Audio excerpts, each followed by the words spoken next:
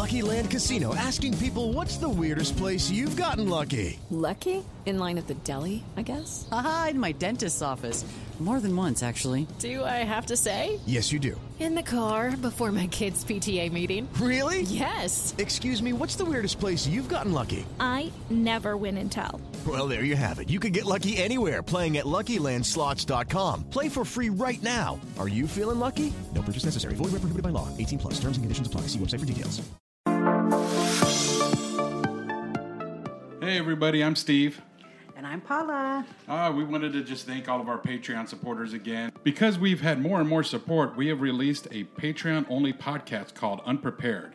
First episode is up and will be followed soon by more. Head on over to OhioMysteries.com and select our Patreon link to learn more on how to become a supporter. And I hope you start trusting again. I remember when you left. I remember what you said. You said that you feel like you fucked up so much. The time that you crashed your first car, barely even got very far. Now you're driving Ford Explorer. Hello, listeners, and welcome to Ohio Mysteries. You're listening to Escape, a song by a Chardon indie rock artist, Unfair. Unfair is our featured Ohio musical artist this week. So stick around to the end of the podcast. We'd love to tell you a little bit more about her, and we'll play the whole song for you at the end of the podcast. But right now, toss some more wood on that fire, campers. We've got a brand new Ohio mystery to explore.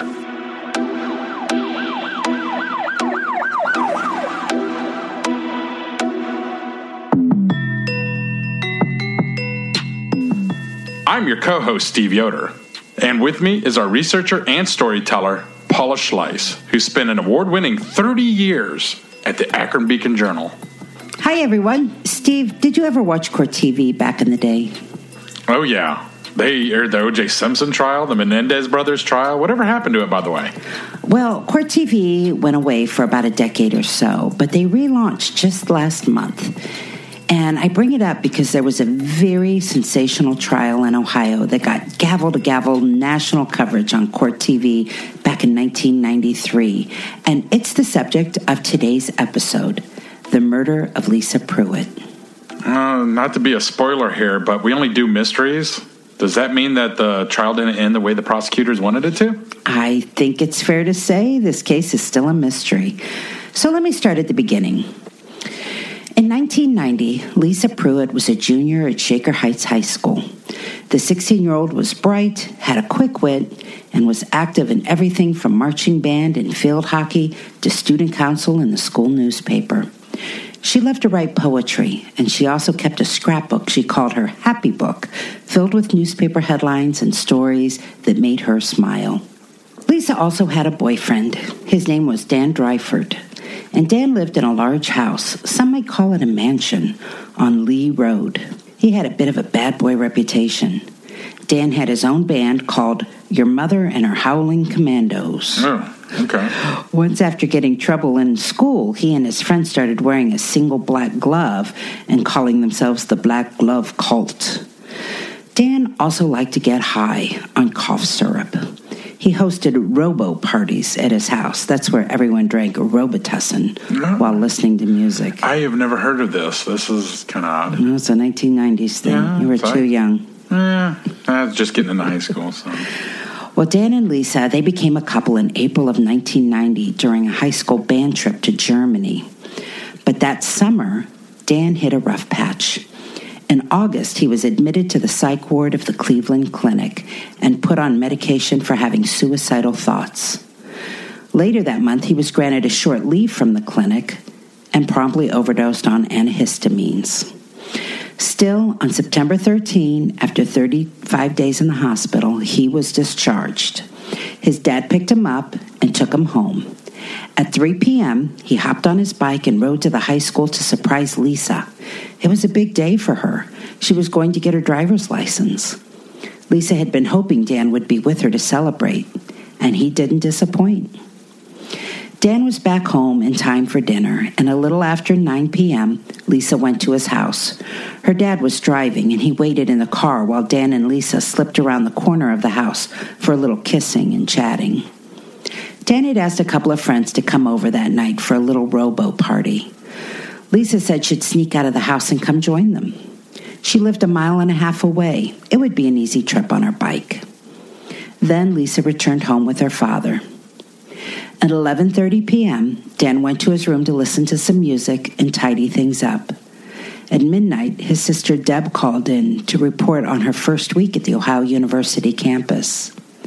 After his parents talked to her, Dan took the phone and chatted with his sister. At about 12:15, he ended the call and returned to his bedroom alone. 15 minutes later, the sound of screams reached the occupants of the Dryford home. They were coming from outside. Dan ran to his bedroom window and looked out. In a moment, his dad was by his side. Dan turned and ran out of the house. He was the first to make it to the front lawn. He looked up and down the street. His father quickly dressed and joined him, but they didn't see anything out of the ordinary. They shrugged and returned to the house. So they just heard some screams, ran out, right. Nobody there. Couldn't find anyone. They shrugged and returned to the house, and Dan's father went to sleep while Dan continued cleaning his bedroom. Just before 1 a.m., it dawned on Dan that Lisa was supposed to be coming over, and he began to wonder if those screams were Lisa's. He ran back outside, alone, and he found Lisa's bike hidden in some nearby bushes, but no Lisa. He went back inside and called her house. He only got an answering machine, so he called 911. After police showed up, Dan decided to wake his parents. His father went outside with him to chat with the first responder. Then father and son went back inside the house and went to bed, leaving the police to search for Dan's missing girlfriend. At 1:20 a.m., police found her. She was lying behind hedges in the neighbor's yard, 30 feet from the Dryford home. She had been stabbed 21 times with a knife-like object. Cuts to her head, neck, arms, legs, and torso. Her blue jeans and underwear had been pulled down. Her turtleneck had been pulled up over her bra. There were bruises on her neck. The coroner would determine she had not been raped. Dan was an obvious suspect. Later that morning, during questioning, police read him his rights, then asked if he could describe the screams he heard that night. It sounded like someone, a female, was being forced to do something that they didn't want to do, he said. He said the screaming lasted for about 15 seconds. Dan told police he'd forgotten Lisa was coming over to meet him that night. Other friends that were supposed to come over didn't either. Chris Jones told police he was doing schoolwork till midnight and decided not to go. I didn't find an account of what happened to the other friends. Later that day, as the media covered the murder of Lisa, Dan became very upset that reports revealed police were talking to him, making him look like a suspect. He and some friends sat down to make a potential suspect list of their own, and they came up with a name. The next day, 2 of Dan Dryford's friends went to the Shaker Heights police office. Shane McGee and John George told a detective that they heard a threat against Lisa, and it wasn't from Dan. It came from Kevin Young, who had just graduated from Shaker Heights and knew Lisa and Dan because they had been in band together. Kevin had a crush on Lisa, they told police. Dan had recently told Kevin that Lisa had given her virginity to him. That made Kevin really mad. He lost it, they told police. He threatened to kill Dan, and then threatened to kill Lisa. Police turned their focus away from Dan and onto this Kevin Young. Kevin Young was 18, a handsome young man, but one some people would later describe as a bit of an oddball. He was an incoming freshman at Ohio State University, but on September 13, he hadn't gone to the campus yet. He was still in Shaker Heights. Like Dan, Kevin had spent time in a hospital mental ward. In 1988, during a school band trip to Toronto, he threatened to jump off a hotel balcony because a girl refused to go out with him. He was hospitalized for depression and medicated. A year later, He asked to be removed from the medication because it was making him feel strange. In the days before Lisa's murder, Kevin had been obsessing about the fact that a friend was being deployed to the Middle East because Iraq had just invaded Kuwait. He was worried that the government was going to reinstitute the draft. Kevin also spent a lot of time at Arabica and Shaker Square, mostly playing chess with anyone who would challenge him. That's like a coffee shop, right? I think so, yeah. He was very skilled at chess. I mean, he could have been on his way to becoming a grandmaster. And he spent most of his day and evening there on September 13. He was there at 10 p.m. when one of his best friends, Tex Workman, stopped in. Tex also knew the Dryfords. He was dating Deb, Dan's sister. Kevin and Tex chatted for a bit, a time during which Tex mentioned he was going over to the Dryfords for one of Dan's robo parties. Kevin understood he wasn't being invited. I need to insert here that I could not find an account of why Tex did not go to Dan's that night as planned, or why Dan was no longer expecting him while he was in his bedroom cleaning at 1 a.m. And it never shows up, huh? Yeah, I couldn't figure out what their explanation for that whole scenario was. Anyway, in the days that followed Lisa's murder, Dan Dryfort's friends continued to heap suspicion on Kevin Young. One girl told police that when she was talking to Kevin kept correcting her on aspects of the investigation that hadn't even been made public yet. Another said she heard Kevin once say he was going to get Lisa, and that he referred to Dan as unfinished business that he needed to take care of. Kevin Young denied all of this. He said he never had a conversation about Dan and Lisa with Shane McGee and John George. He said he never threatened Lisa to anyone. He said the night of Lisa's murder, he left Arabica after talking to Tex and was at home by 11:30.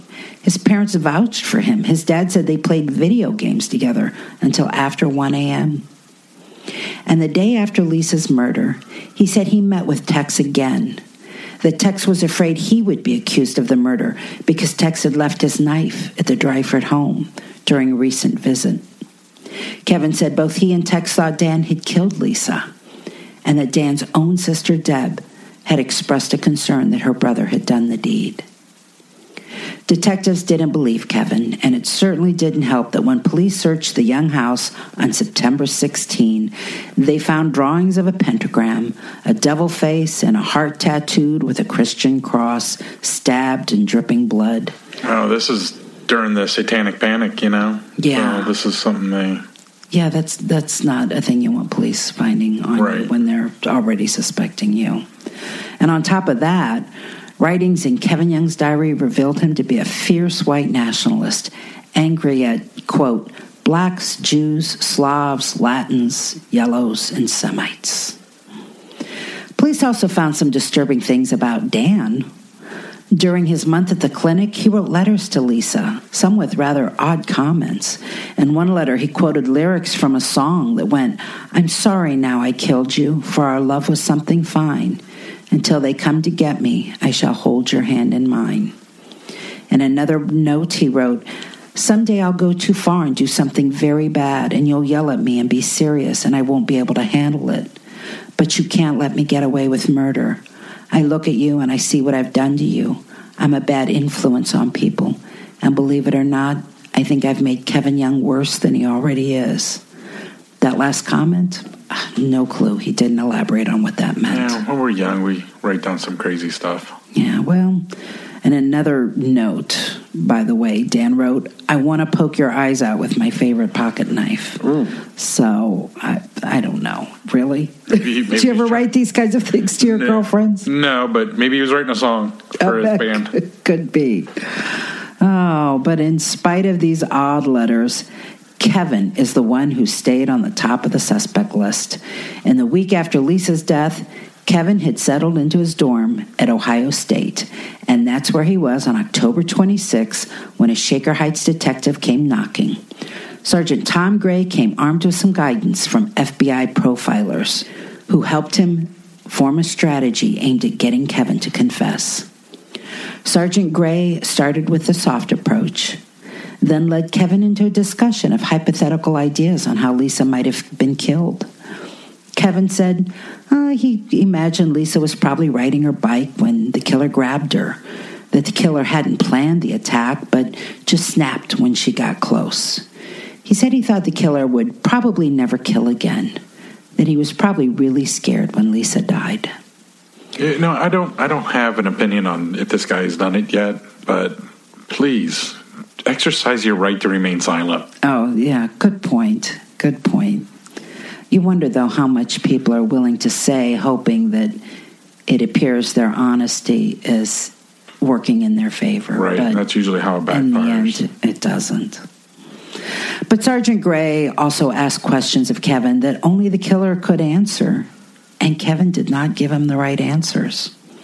And when he asked Kevin if there was a chance police would find Kevin's fingerprints on her jeans, Kevin volunteered his fingerprints. He also volunteered to take a lie detector test. And Gray didn't hesitate. At 2 a.m. in that hotel room, they strapped him in and asked him several questions. Some of the questions indicated minor deception. The next day, they did it again. The results were worse for Kevin, and they told him so. Kevin cried and insisted he didn't do it. He said he was scared and felt suicidal, that he wanted to be hospitalized. That night, he was admitted to Laurelwood Hospital and remained there for 2 months. Things were not going to get better for Kevin. Shaker Heights police decided to hold a press conference and publicly announce Kevin Young's name and that he was their top suspect, though they said they had no physical evidence connecting him to the crime. Now, I found where a few folks, including a few journalists, were really concerned about this press conference, questioning why would they make a public display of Kevin if they weren't prepared to arrest him. But in releasing Kevin's name, the public also learned that Kevin's father was a law partner of the mayor of Shaker Heights. And suddenly, the community started wondering if there was some kind of cover-up. The police felt even more pressure to make an arrest. It happened on November 24, 1992, 2 years after Lisa's death. Police said they had 2 patients from Laurelwood Hospital who said Kevin admitted he had killed Lisa while he was being treated there, and Kevin was charged with aggravated murder. As I said earlier, Kevin's trial was broadcast nationally on Court TV beginning June 28, 1993. He had a great defense, whose strategy included implicating Dan Dreifert. What about those eerie letters to Lisa, the defense said. Why did Dan go back into the house and go to sleep when he knew police were searching his neighborhood for Lisa because of his concerned phone call? They got a police officer to testify that Dan had told him he never heard any screaming, and that Dan had been caught in some lies, such as saying his parents knew Lisa was coming over when they didn't. The jury also heard Kevin's father describe playing video games with his son until 1:15 a.m. On July 21, after 10 hours of deliberation, the jury found Kevin not guilty. Okay. Lisa Pruett's family issued a statement. Nearly 3 years ago, our daughter Lisa was brutally murdered by an enraged attacker. We have waited painfully and silently for the legal process to proceed to a conclusion.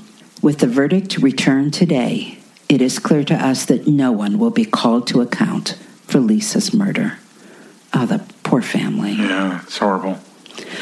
Even with the trial over, Kevin Young had no chance at a normal life. The pressure led him to climb a bridge over Interstate 271 and threatened to jump. He was talked down. Oh, good. Yeah. Kevin gave an interview many years later. He was still in Shaker Heights, had found a job working as a painter and just doing some odd jobs referred by old friends.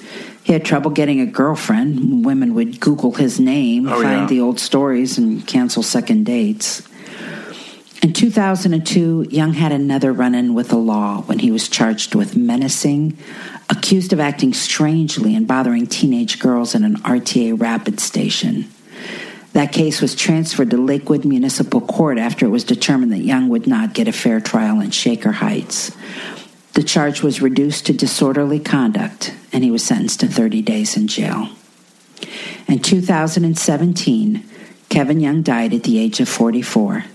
He was found in his East Side apartment. I could not find any publicized report on the cause of death. Huh. By the way, police have never found the weapon used in the slaying. Sounds like a good time to bring on board today's armchair detective.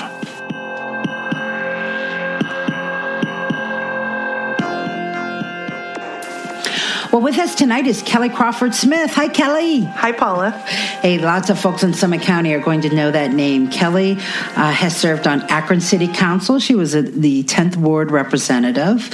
She currently works for the administration of the city of Cuyahoga Falls. She's married to an Akron police sergeant, so you've probably learned a lot from him by osmosis. Yes. He's the worst. We watch a lot of true crime shows. He's terrible to watch those shows with because he always knows. He always knows who did it. You're 3 minutes into it, and he's like, the boyfriend did it. And then you have to sit there with, no surprises. Spoiler alert. And I'm going to wager Kelly's going to say one of her most important jobs is being mom to an incorrigible 5-year-old. My little man. Your little man. Well, Kelly, thanks for being with us here. This episode is a real head turner. Kevin Young is gone. So if there are any new answers to be learned in this case, they aren't going to come from him.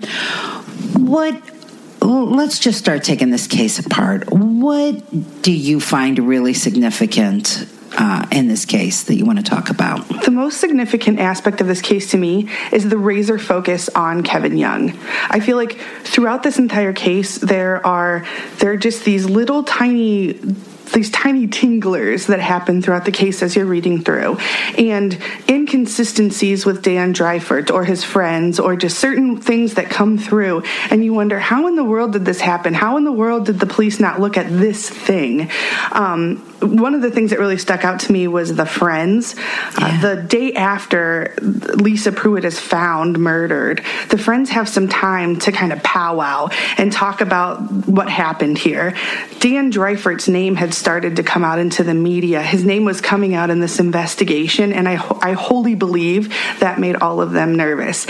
And it really got to me because it made me very reminiscent of Donna Tartt's book, The Secret History, or the current TV show, How to Get Away with Murder, where these young people really dig in and change the narrative of what's going on and change the trajectory of these investigations. I wholly feel that this is what happened with this case. I can't disagree. When you stop and think about what did they have against Kevin Young, and it was the testimony of these friends who had gotten together, were influenced by how much Dan was upset by having the focus on him. And then what they had to tell police. They have nothing else on Kevin. Absolutely nothing else. Right. And no one will deny Kevin throughout this entire thing. Kevin's the oddball in the community. And he'd been to Laurelwood. The police had found these writings, these racist writings that had been in his home. And that was the focus. That was kind of where they started to drill in, I feel, on Kevin Young. But I feel like what they negated to pay attention to was that Dan Dreifert also had some really cryptic writings, and he had physically sent them to Lisa Pruett. So though Kevin Young had these on more of a broad-based area where he's just kind of, again, he's the oddball. He's the, I think Steve, when he was calling it, what did you call it? The satanic panic, right? Is it? Oh, yeah. When they have the satanic panic, and Kevin's kind of feeding right into that. But Dan was sending these physically and directly to Lisa Pruett. And the fact that was not looked at still blows my mind. What about what Dan and his father reported in terms of their actions the night of that screaming? Did any of that sit wrong with you? Well, it did from the very beginning, because initially the dad says that he heard some screaming. Later on, just as you reported, he says that he didn't hear any screaming. So that was something that really kind of got me in the gut there. And the fact that Dan goes back to bed. So he calls 911, right? He calls police out onto his property because there's this girlfriend that's missing. He finds her bicycle outside of his home, but she's not there. Even if you thought somebody was missing on your property that you didn't didn't know, I feel like you would be terrified. There would be some sort of reaction, and that reaction wouldn't be, okay, well, you guys handle this. I'm going to head on back to bed now and just let me know how it all turns out in the morning. That didn't sit well with me. And I don't even know what that means, because if he had done something like that, he would have been covered in blood. And how do you get cleaned up from that and your father not see it? Right. And yet, it's not like it was like, oh, he probably thought he was overreacting, so he went back to bed. He found her bike. Right. Her bike was laying in the bushes. And then later finds her body, right? Like later sees his dead girlfriend stabbed to death and then goes back to bed. I don't understand how any of this, I don't understand how your conscience or your love of your friend or your love of your girlfriend, how do you just leave that there and go back to bed? Keep wondering if maybe he was trying to hide something that wasn't related to the murder. Like maybe he had his own personal robo party, or, maybe he was just trying to hide something else, so his answers weren't making any sense. But to your point about the robo party, where were his friends? None of them showed up. I wish I could have found out more. I just had the one from his one friend saying, well, I was doing homework, so I decided not to go. But he was supposed to have a handful of friends there. Right, none of them including show Tex. up. Right. Where was Tex? Where's Tex? Because the only time we hear about Tex again is in some of the research. It will say Tex, who was at the time dating Dan's sister Debbie. Later, there was a phone call between the two of them. Who calls who? We know what time it happens, but in relation to the time of the murder, how long would it take Tex to get from the Dryford house to his own home to call Debbie and establish an alibi? I'm not saying that's what happened, but what if that's what happened? No one looked into this. Yeah, I didn't say that in the story, so let me clarify to our readers. Tex testified, and records showed that he was on the phone to Deb at 1:19 a.m. So if Lisa had been killed around 12:20 to 12:30, and Tex could show that he was on his phone. Back then, there weren't cell phones, so he would have had to been home. So he was on his home phone to her at 1:19. There's about a 50-minute period there that he can't account for. So not saying that he had anything to do with it, but it just goes to show there are a lot of other people here that had some opportunities. He did mention that he had a knife, that he had left it at the Dryford home, but maybe, what if he had left it in the middle of committing a crime? It just goes to show there are a lot of other theories that maybe the police had just blown off because they were so laser focused on Kevin. Right. And there were inconsistencies throughout this that weren't looked at. However, when there were inconsistencies with Kevin Young's statements, they were just ignored. So he says during his time with the psychologist and when he's being investigated, when they ask him essentially, how would this murder have happened? He says, well, this murder would have happened from the front, that somebody would have attacked Lisa Pruett from the front. That's not what happened. Lisa Pruett was attacked from behind. So there's an inconsistency there that's given to them by Kevin Young, and no one pays attention to it. They just move forward with the investigation against Kevin Young and essentially try to get him to confess to a murder that at this point, when he's given those statements, he didn't commit. Yeah. It bothers me that years later, Kevin was arrested for menacing of some girls. What do you make of that? I mean, part of me wants to say, until that happens, they got the wrong guy. And then the guy goes out and does something aggressive to girls later in his life and actually has to serve time for it. I don't know. Does that change your mind at all? It doesn't necessarily change my mind, but it most certainly casts a different shadow on Kevin Young. But to be fair, that shadow had been cast on Kevin Young the day after this murder happened. And it got worse. So you said when you're telling the story of what happened, you said that 10 hours later, this jury comes back with a not guilty verdict. Kevin Young is acquitted, and he's to move on with his life. But that's not how that worked, because the next day in The Plain Dealer tells the story of have, but if the jury would have known more, they would have convicted Kevin Young. So once again, it puts doubt in the minds of all of the people in the community because they're essentially saying, yes, he's been acquitted, but let's be abundantly clear here, he's still likely the one who did this murder. So Kevin Young lived with that throughout his life. So though later on when he's arrested, you have to wonder, was there some sort of trauma on Kevin Young? Which there would have to be. Let's just say Kevin did not commit this murder. And you have the trauma of an entire community, an entire investigation that's been right at your back your entire life. I have to assume that bad things would happen. And he already has a history of mental health issues. That couldn't have helped what was already actively there. I think it's fair to say, though, and I think you and I agree, whether Kevin was guilty or not, the jurors got it right because there was no evidence against him. Correct. And if you're looking at physical evidence, and quite frankly, we don't know what that physical evidence is, even still almost 30 years later. So if you can dig into the physical evidence and see what's there, does that change the minds of anyone? And moving even beyond that, I wonder, even now, again, 30 years later after this happened, if investigators reopened this case and went back to Dan's friends and asked them the same questions that they were asked back then, would their answers be the same? And I ask that because 30 years is a very long time to grow up and to have your own families and to evolve as people. So would the loyalty that they had to Dan Dreifert back 30 years ago still live within them today, specifically if they have children? So if you have a daughter and you can see Lisa Pruett in your daughter and you knew there were extra actions that had happened or, things that had taken place that perhaps you weren't honest about at the time, would you be that honest now? Would you tell the truth now? And I'm not saying they were lying. I'm just saying, what if? Again, going back to the secret history, going back to How to Get Away with Murder.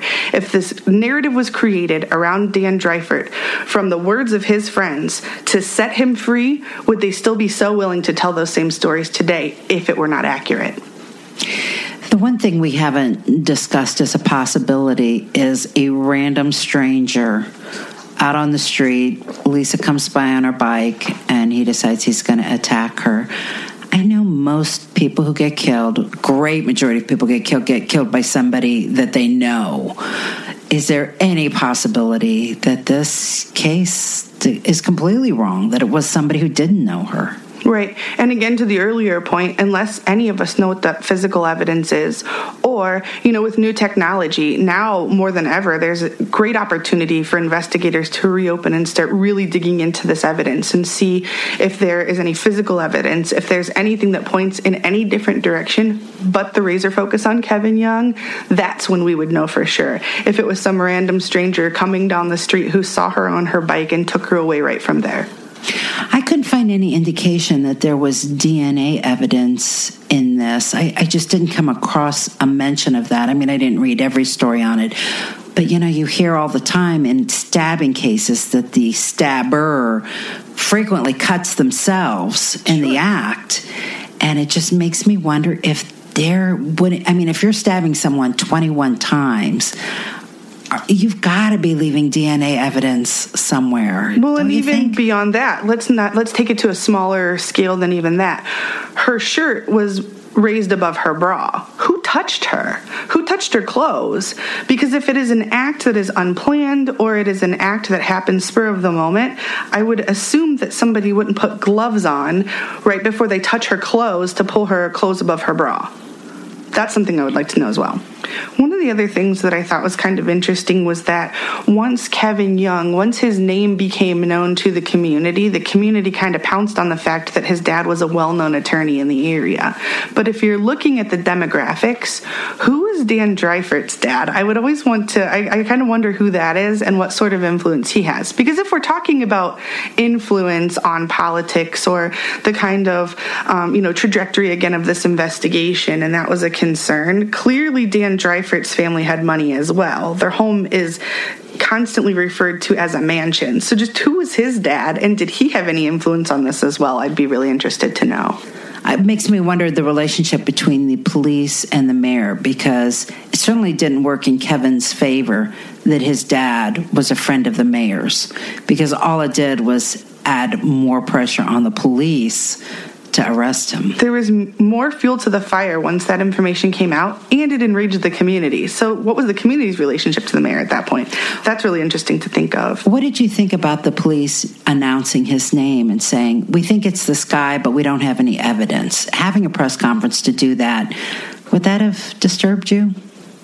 I feel like that was irresponsible at best.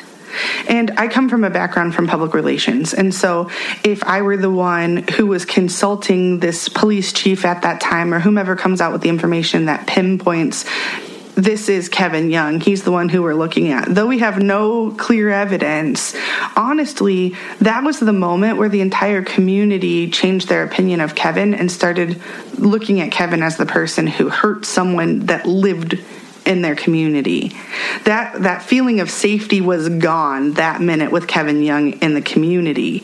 And you put that responsibility on the police chief, or again, whomever did the press conference that said this was Kevin. And then again, going back to after the jury acquitted Kevin Young of this murder, the next day, the plain dealer says, yes, but wait, even though he was acquitted of this murder, if the jury would have known more, they would have made a different decision. Yeah, he wasn't going to win, even in being found not guilty. I'm sure the police aren't even investigating this case anymore. I'm sure they're confident they thought they had the right guy. I'm sure. But again, I just, there's that little tingle that just says to you, 30 years later, what if? What if you would re-interview the friends? What would they say, and would that change? Right. Well, Kelly, thank you so much for being with us. I'm so excited to be your armchair detective of the week. This has been really fun, and I'm really glad you had me on. This has been good.